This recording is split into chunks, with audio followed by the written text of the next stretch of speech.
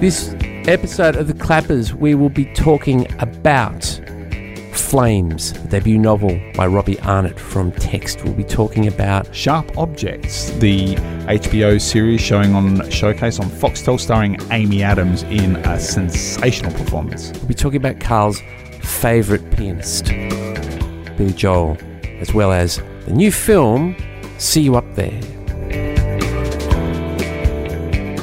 Carl, have you been thinking about Billy Joel lately? Can I be truthful and Please say do. not even? Not even. It's a funny thing. I find myself intermittently obsessed with Billy Joel. Okay. I think you can probably see somebody for that. I'm not a fan of Billy Joel. It may surprise you to learn. I think you're already on the mend. Yes.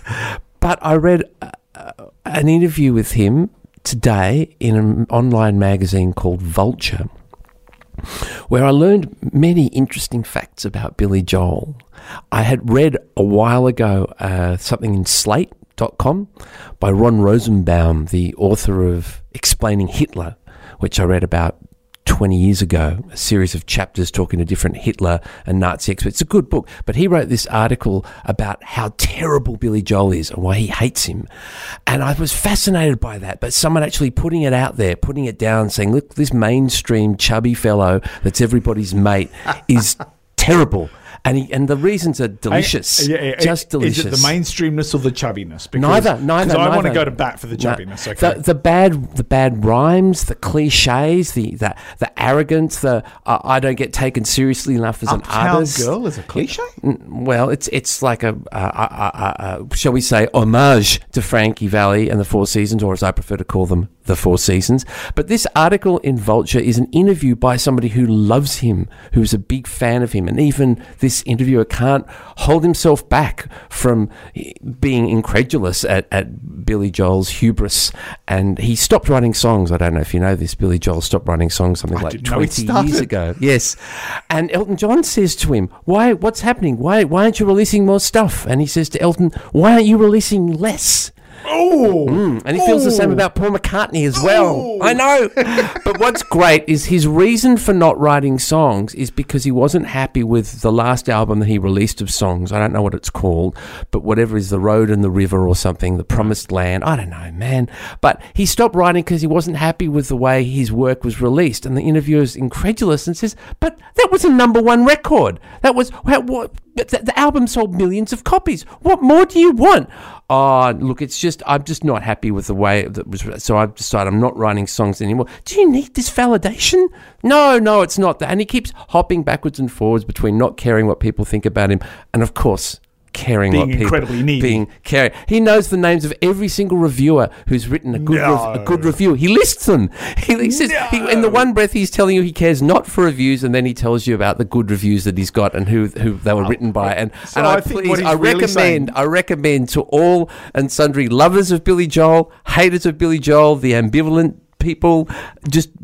It's in Vulture. It's great. It's funny. Oh, look it up. And it's so very he's clearly enjoyable. saying there when he says, I don't care about reviews, he just doesn't care about the bad ones. He doesn't care to remember their names. He does Although care. I bet he does. He does care about them. And they touched on a film that I saw at the film festival a couple of years ago called Hired Guns about session musicians. Oh, yeah. And it interviews many session musicians, but it especially interviews some of Billy Joel's session musicians who are aggrieved at being sacked by a staff member from his band, having played with him for 20 or 30 years.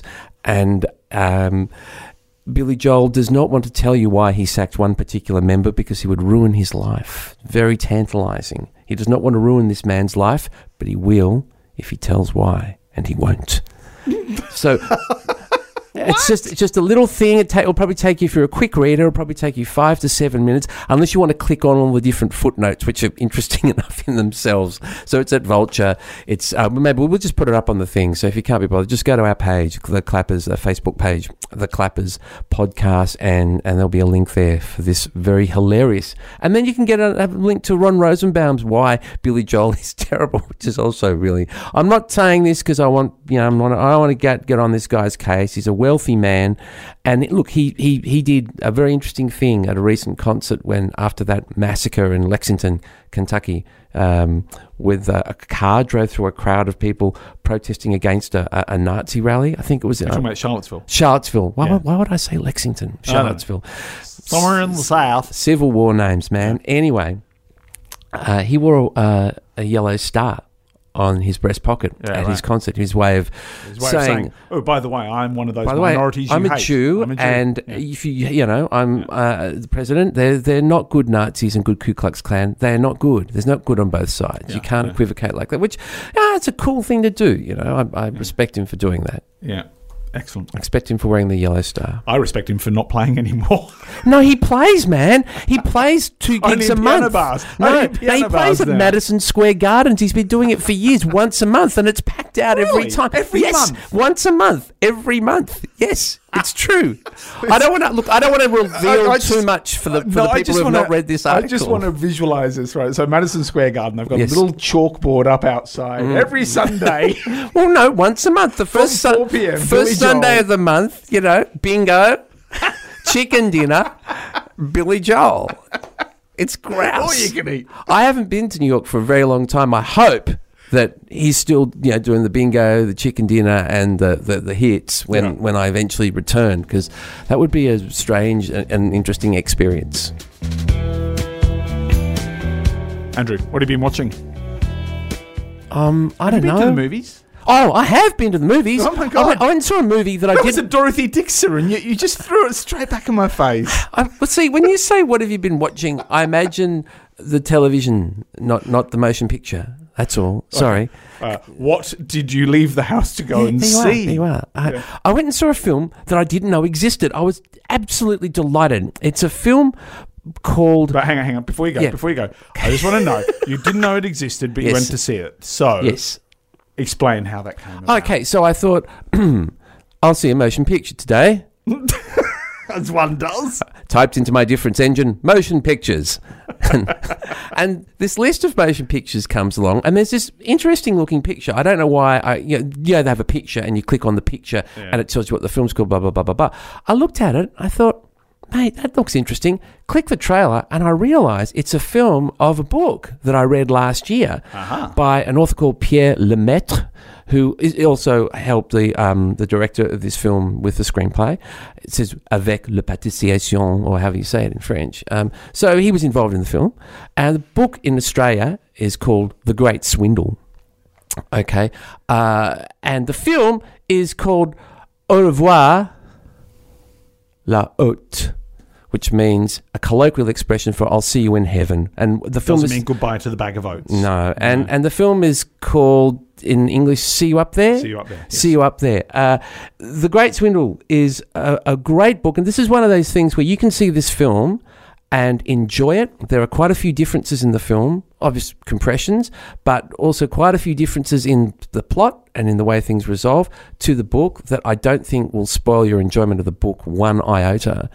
It's set in and just after the First World War, and two soldiers have found themselves blown up and in need of serious medical attention. Their officer is the reason why they have been blown up and almost dead, and they fear he will try to kill them. And so one of them disappears himself and changes his name, and the other looks after him, because the one that disappears himself, Edouard, has had half his face blown off and needs severe medical and palliative care. I'm thinking like Jack Houston in but worse. Boardwalk Empire. So much worse, man. So much worse. Yeah, it's quite gruesome, in fact. So they decide, well, Edouard, the great the great romantic figure, his face is blown off. He creates masks that he wears, which are beautiful. There's a swindle that they decide to get back at the government, at the plutocrats, at the profiteers who've enjoyed the leisure and safety of Paris while they have been on the trenches getting the hell blown out of them. They decide to swindle everybody by putting out a catalogue of beautiful monuments that towns and villages can subscribe to that will then be built. Of course, the monuments won't be built. They're just going to take the money and run. And so it's a great caper in a way. As well, their erstwhile commanding officer has been working his own scam where he has got the contract for digging the graves and burying the war dead. But he's skimping and pocketing the extra on the coffins. And a wonderful character that you spend a lot more time with in the book, but only a little bit of time with in the film, called Joseph Merlin, is the government assessor who comes and uncovers the whole corruption. Now, what's interesting about these two plot lines, the fake monuments and the embezzlement of the money for that, and the war grave scandal, one of them is completely fictional and one of them is true. Oh, which is the... hang on. Have a guess. Which do you think is true? I think the statuary is true. No. Graves. The graves. There was So what did they do? There was an actual scandal where they doubled up bodies. They dumped bodies. They built shorter coffins using less material. Right. And used that, the money for the extra and pocketed it themselves, and it all came out. Yeah. The book and the film, I think, is a tribute to the ordinary people who were affected by the First World War. It's a great story of friendship. It's a story of loss, of love. The son, Edward, he's a rich boy whose father disowns him in the film, mainly because he's not interested in him and because he has pretensions to wanting to be an artist. He's a wonderful artist. His sister is seduced and marries their commanding officer who tried to kill them on the battlefield. And so everything kind of relates to each other and winds its way together to form a very satisfying conclusion for the cinema goer. It's interesting, you can end things any way you like in a book, and I think people will accept it if the book's well written, but people have certain expectations of how a film should end. You think? Yeah, and I think people's expectations of the way this film ends will be very satisfied. It's inevitable, but a little bit surprising too. When I say you think, yeah. I don't mean so much that people have expectations about how a film will end. Mm-hmm. I mean more, I'm surprised at your supposition that people will accept any kind of ending in a book if it's well written. So yeah. What do you mean? Okay, what I mean is there may be so the end of 1984. Yeah. Okay. I was not happy with the ending of 1984. Remind me, gosh, it's a while. Well, I'm if you haven't read 1984, shame on you. But if you haven't, just I don't know what you're going to do. Just keep it going and turn the sound down or something. I'm not sure, but I'm going to tell you what happens at the end of 1984. Oh, that was a spoiler alert. Yeah, Is that what that was? Yeah. I thought you were trying to shame me. No. I just don't want to, spoil it for anybody. But Winston Smith betrays his lover Julia and ends the book sitting on a bench, once again listening to the clock strike 13, looking up at a picture of Big Brother with tears in his eyes, realizing he loved Big Brother. Big Brother. That's right. Now that's a really appropriate ending for that book. Yeah. That's how the book should end, right? Yeah. As a teenager reading it, I threw it across the room. I wanted him and Julia to get together and go off to the golden country and live in this Arcadian paradise, having lots of healthy English babies together. So, that book ends correctly, I think, and other books do in similar ways. They don't. You have your own view of you want people to get together, or you want the person to become wealthy, or what. Your fairy tale ending which stays with you from childhood, but as you mature, I think you can read books where characters that you really like end up dying, or the good doesn't always win and the meek don't prosper, and the bad guy wins in books a lot more than in movies, and that's my point. The differences in this film to the book are fine and great and enjoyable in their own right. So this book won the Prix Goncourt, which is like their Vogel, I suppose, in France. And the film won 5 of whatever you call them in France. Césars. I'm not sure, but this is award-winning stuff. This book would have been hugely popular, winning that prize. And the film, I suspect, was also popular because it's beautifully made. The costumes are fantastic by a woman whose name caught my eye, called Mimi Lempicka. Maybe she's related to Tamara de Lempicka, the great Art Deco portraitist. I was going to look that up, but I didn't get around to it. But it's a great film. It's on at the Nova in Melbourne, and I'm sure it's on at other places that sell really expensive ice creams and packs of beer and wine and little knick-knack little titbits you can eat on your lap and press a button, those joints. I'm sure you can see it at any one of those. If you're suggesting that it might be in a gold class cinema, I think you're dreaming. No. I wasn't suggesting the gold class. I was suggesting the bourgeois class right. Cinema, which is where you'll find me anytime you want to see me at the movies. I'm more likely to be in the bourgeois class than the gold class. Yeah. So there's a beautiful scene in this film where there's a little girl who helps them, who, because the book is written in free and direct discourse, so you know what's going on in everybody's mind, you know what's happening. This film, the guy can't speak. He's had half his face blown off. So this little girl, who's a character in the novel, plays the role of his interpreter. And so he'll be like grunting and groaning and snuffling, and she'll say, what he says is blah, blah, blah, blah, blah. It's quite delightful, and she's an enjoyable character. It's a sad film, very sad film, but also really satisfying and exhilarating. And I recommend it. See You Up There, is that what it's called? See You Up There? See You Up There. You know me. I might see you there. I might see you there. Well, this one has completely slipped by me at the cinema and at the screening process and all the rest of it, so I've missed it, and I think I might go and check it out. Oh, look, there's a lot of great French World War I films, It's a topic that nobody seems to get exhausted. Constantly books are coming out. There's one called Pandora's Box, a book on the First World War. I said First World War, that's just come out. It's a rich and rewarding field of study, and they don't seem to want to stop making movies about it. There is a World War I story that's been made here, which is a virtual reality film. It's like a 10-minute experience. Right. It's called The Unknown Patient. It's based on a true story. It's fascinating. It's about 1916 in London. A guy is wandering around on the streets in Australian military uniform. He's picked up. He doesn't know who he is. He doesn't know how he got there. He's got no idea what's going on. He is shipped off back to Australia. He's clearly suffering PTSD of some stripe. Is he an enlisted man or an officer? Who knows? Okay. Who knows? He spends 12 years in an asylum, unable to identify himself or to reconnect with the world in any meaningful way, until a nurse publishes a photo of him, or takes a photo of him, sends it to a newspaper, it's published, and it becomes a sensation, because all of those thousands and thousands of families who've lost somebody and their body has not been recovered and so on, they want to claim this man as their own. So falsely, you mean? Not falsely, just that kind of, that desire, that will to connect. And so it's kind of like heartbreaking. Anyway, this story, which I knew nothing about until news of this film surfaced, it just sounds absolutely fascinating. And how, I mean, it was a sort of a cause célèbre back in the day, in sort of 1928, I guess, when this story broke. And there is a resolution to it. I won't reveal that here. Unlike 1984, which I've ruined for so many people now. Well, he is identified ultimately. Yeah. His mother makes contact and claims him.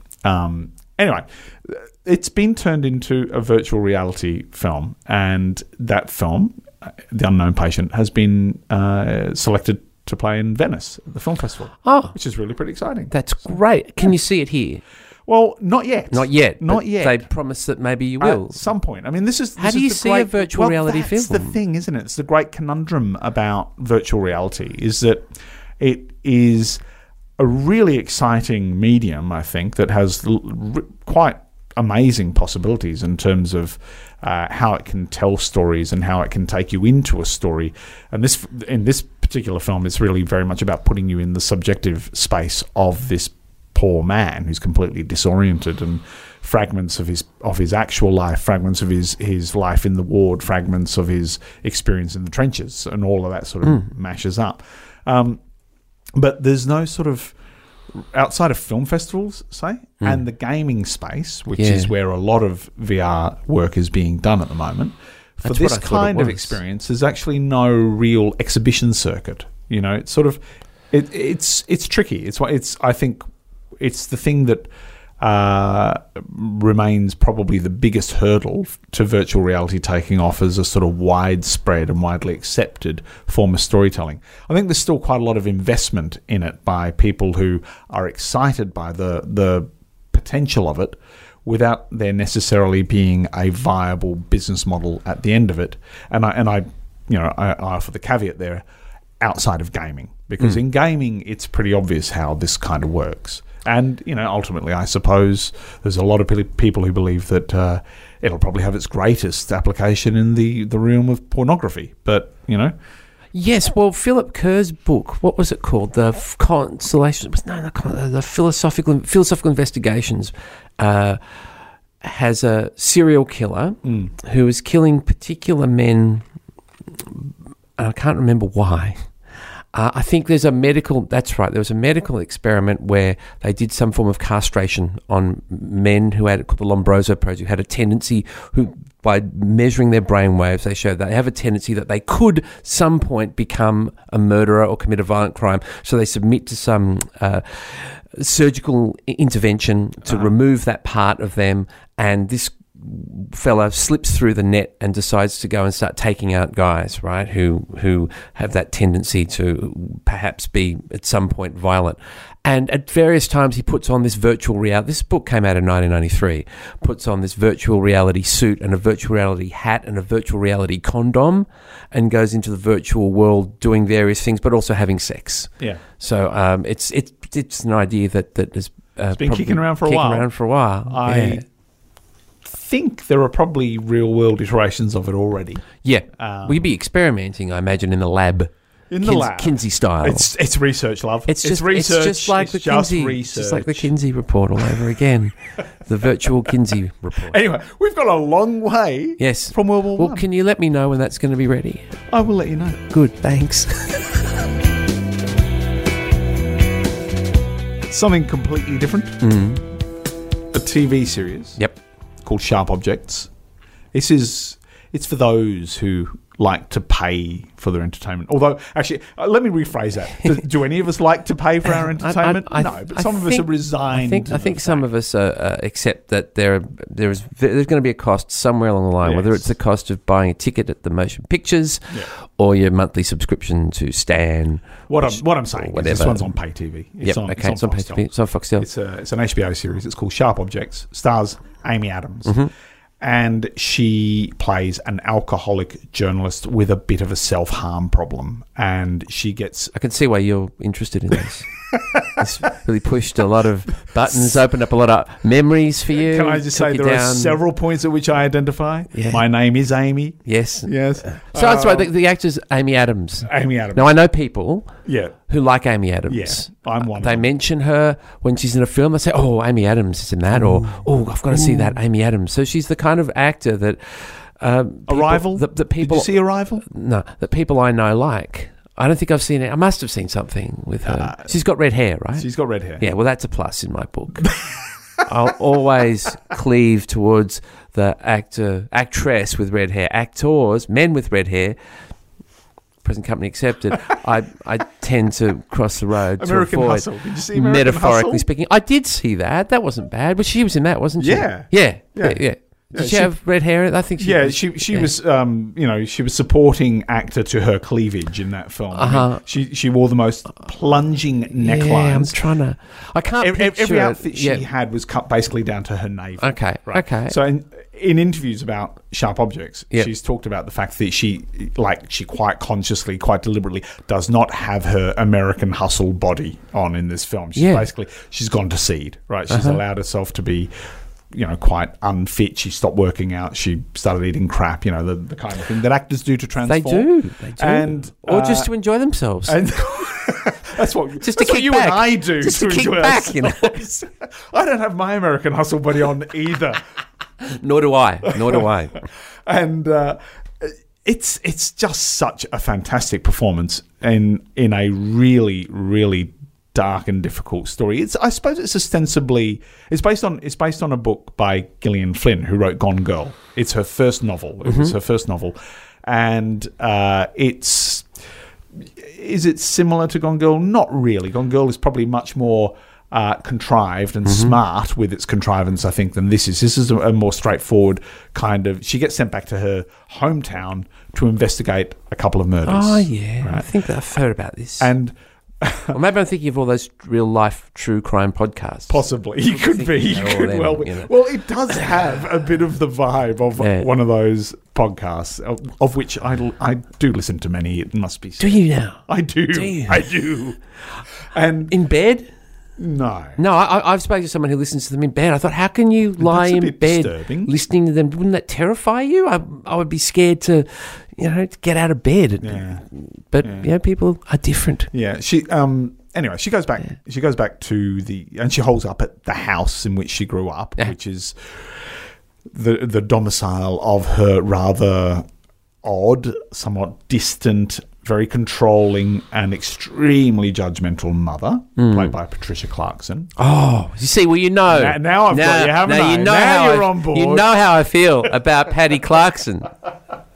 Absolutely. And let's just stop talking now. I'm just going to watch it. This is effectively, I suppose, on the surface, ostensibly, it's a crime thriller, right? It's like 8-part series rather, of which I've seen 7. Okay, and I'll say that in terms of it being a crime thriller, like a whodunit, if it turns out in episode 8 that it's not the person I thought it was, and it's not the explanation I thought it was in episode 1, I'll be extremely surprised.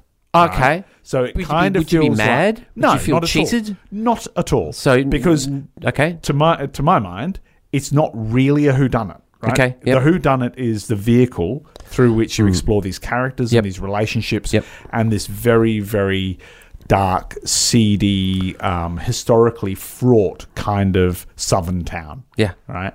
The class is a big part of it.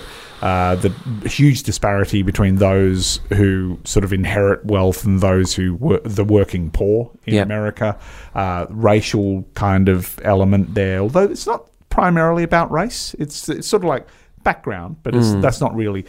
It's more about boredom and about inherited guilt and I suppose responsibility for past crimes. I take it back when I say it's not primarily about race. There is race, absolutely. There's a Confederacy reenactment as part of just sort of like. Do they win? Do they win in that one? No, but they get cast as the good guys. That's for sure. Okay. It's really fascinating and just amazing performances. Absolutely beautiful. And you said it's on what? Netflix? It's on Fox. It's on. It's an HBO show. It's on Foxtel. So it's on Foxtel. Yeah, it's on Showcase on Foxtel. If you get a chance to see it, I can't see how I will. Well, I can't see how I will. Do your 1 month subscription again? No. They won't let you. They know it's me. They know it's me. I tried to get another 2-week free subscription. Well, every time you upgrade your computer, surely that gives you another little window. No, it's very interesting. I thought I'd found a couple of clever ways. No? But my clever ways were just not as clever as Rupert Murdoch's empire. I'm sorry to say. He beat me again. At some point, it'll turn up. At the video shop? Well, a Blockbuster. Yes. Well, no, thanks for pointing that in my direction, and I'll keep it in the back of my mind. And should circumstances change in my household. I think it's time for you to reassess, or at least assess, Amy Adams, who I think is seriously one of the best actresses I have no problem with her. I just, like I say, she's no Patricia Clarkson. She's no Melissa Leo. She's no Christina Hendricks. She's Amy Adams. She's Amy Adams. In space. Okay, I have something I want to draw your attention to. It's a novel, a debut novel by a boy named Robbie Arnott, Taswegian, called Flames. And it's as close to perfect a debut novel as you could imagine. And I say imagine, I mean imagine. It's wonderful to come across something that is actually the creation of somebody's imagination rather than some articles they found one day while poring over old newspapers in the loft. So how close to perfect is it? Okay, if they wished to put out another edition, if this book became tremendously successful, the people, our good friends at Text, if they wanted to put out a second edition of this book, they need to do one thing. They need to contact me. I will tell them which chapter to excise. I will tell them which parts at the very, very, very, very end, the sort of acknowledgement, thank you parts to excise. there you would have a perfect novel. So just one chapter? Just one glaring chapter. Now I'm just leafing through this, and I see that some of the chapters are very short. Some are short. Some are not. Some are in sub-chapters. So you'll have one chapter, then it'll be 1, 2, 3, and 4 in that chapter. This book has a different protagonist in each chapter, which I didn't... sometimes you get 2 or 3. Yeah. But every character in this book has a chapter which they're either narrating, or it's, again, that free indirect discourse. You're going through their mind and finding out things about them. And not all the characters in this book are human, which is can go really wrong, and it doesn't. It's tantalizing. The plot, such that it is, I suppose, hinges on a misunderstanding between a brother and sister. The women in this particular Scott's family, the McAllisters, after they're cremated, they return a few days later, somehow in the shape of their old selves, but also incorporating various forms of flora, I should say, covered in moss or reeds or leaves or bark, and they self-immolate 2 or 3 days later. It's the strange thing about the women in this family. They die, they're cremated, they return, they wander amongst their family, their community, and everyone knows about these McAllister women. So I know nothing about the story, but I'm seeing a kind of an allegory of the Christ resurrection. It's not. Story no. there. It's not. It's not. It just is, and you accept it. Now, the brother and sister left behind by their mother, who has died and has returned briefly and not said a word, and then burnt herself up on her ex-husband's lawn. The brother worries for his sister and decides what he needs to do is cause a coffin to be built for her so that she won't be cremated, so that she won't have to suffer through this awful return. Not that he's expecting her to die anytime soon. They're in their 20s. And she gets wind of this and leaves, terrified, thinking that he's plotting to murder her, And he sends a private detective after her. And while this is happening, other characters in the Tasmanian locale... And this book is a Tasmanian book set in Tasmania, and it certainly makes you want to visit Tasmania again, especially all those parts that you've never been down in the southwest or the west, or where I've never been. There is a beautiful vignette, a chapter which appears to have nothing to do with the story, about a fisherman and his seal. And the seal and the fisherman hunt for tuna together from when he's a very young boy. And there's another chapter which does impinge massively on the story about a water rat who imagines that he's king of the rivers and who's in love with the queen of the clouds. And every element has their own god, so to speak, god of the rivers he is. And that actually has an impact on the denouement and the plot. The father of the son and daughter of the deceased mother, he is an enigma and has disappeared, and neither son nor daughter want to have anything to do with him. And we follow the progress of the daughter as she escapes as far away as she possibly can, and she discovers something about herself that the title of the book, Flames, gives you a little clue to. And it's absolutely fascinating. I was worried when after about halfway through I realised I wasn't going to get back to her narration, but it turned out okay. Every single character in their own narration or in their own chapter about them finds themselves interacting with characters that you kind of wished you'd hear more from. So you do hear more from them in a way that, from the observation or from the viewpoint of another character. It's tremendous. It is imaginative. It's exciting. It's thrilling. You wonder, is she going to stay away? Will her brother come and get her? What will happen to her father? What is the outcome of this apparently tragic affliction that she and the female members of her family have? And it's fascinating. And I take out that one chapter, and you've got a perfect book, Robbie Arnott. The other Tasmanians love him. Richard Flanagan, there he is on the front. He's the winner of, was it the Nobel Prize? No, the Man Booker Prize.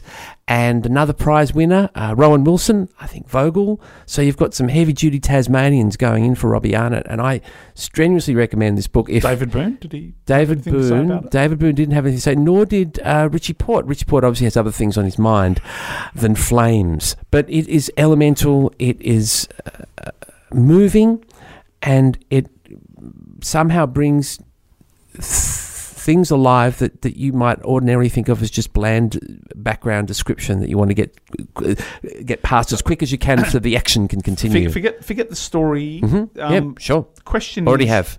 I read it like 3 weeks ago, so I can barely remember a thing about it. Question is, yes. What do you think he's trying to do? I think he's trying to write an imaginative work of fiction about a family that has a level of dysfunction that's that's surreal, but at its heart, still a tremendous amount of love that is sometimes misplaced, that sometimes, like the brother loves his sister. He's building her a coffin and she's terrified, and perhaps he's often described as strange and creepy and weird, and I don't think there's anything strange, creepy or weird about him, so maybe that needed to be brought out a little bit more, so maybe that's a criticism, I'm not sure, but what the author's trying to do is write an imaginative novel about... Don't think he's trying to create like a nature mythological system, a nature-based mythological system? No, he's not L. Ron Hubbard. He's not trying to create his own religion or his own set of belief systems for people to come and sit at his feet. No, I think it's a great debut. It's a wonderful work of imagination, and something that's not as common as you might think in fiction. Something completely created out of a person's mind. There are things there that just don't exist, and yet you read them and they become plausible. It's not science fiction or anything like that. It's not fantasy. It's not horror. It's just an imagination of things that don't exist. And it's just marvelous and it's completely credible. I am a credulous person, of course, but I'm quite critical and even cynical when it comes to reading. And I love this book. Excellent. That's it from this episode of the Clappers. That's it. That's it. I'm not saying any more. You go. That's it from this episode of the Clappers. Bye.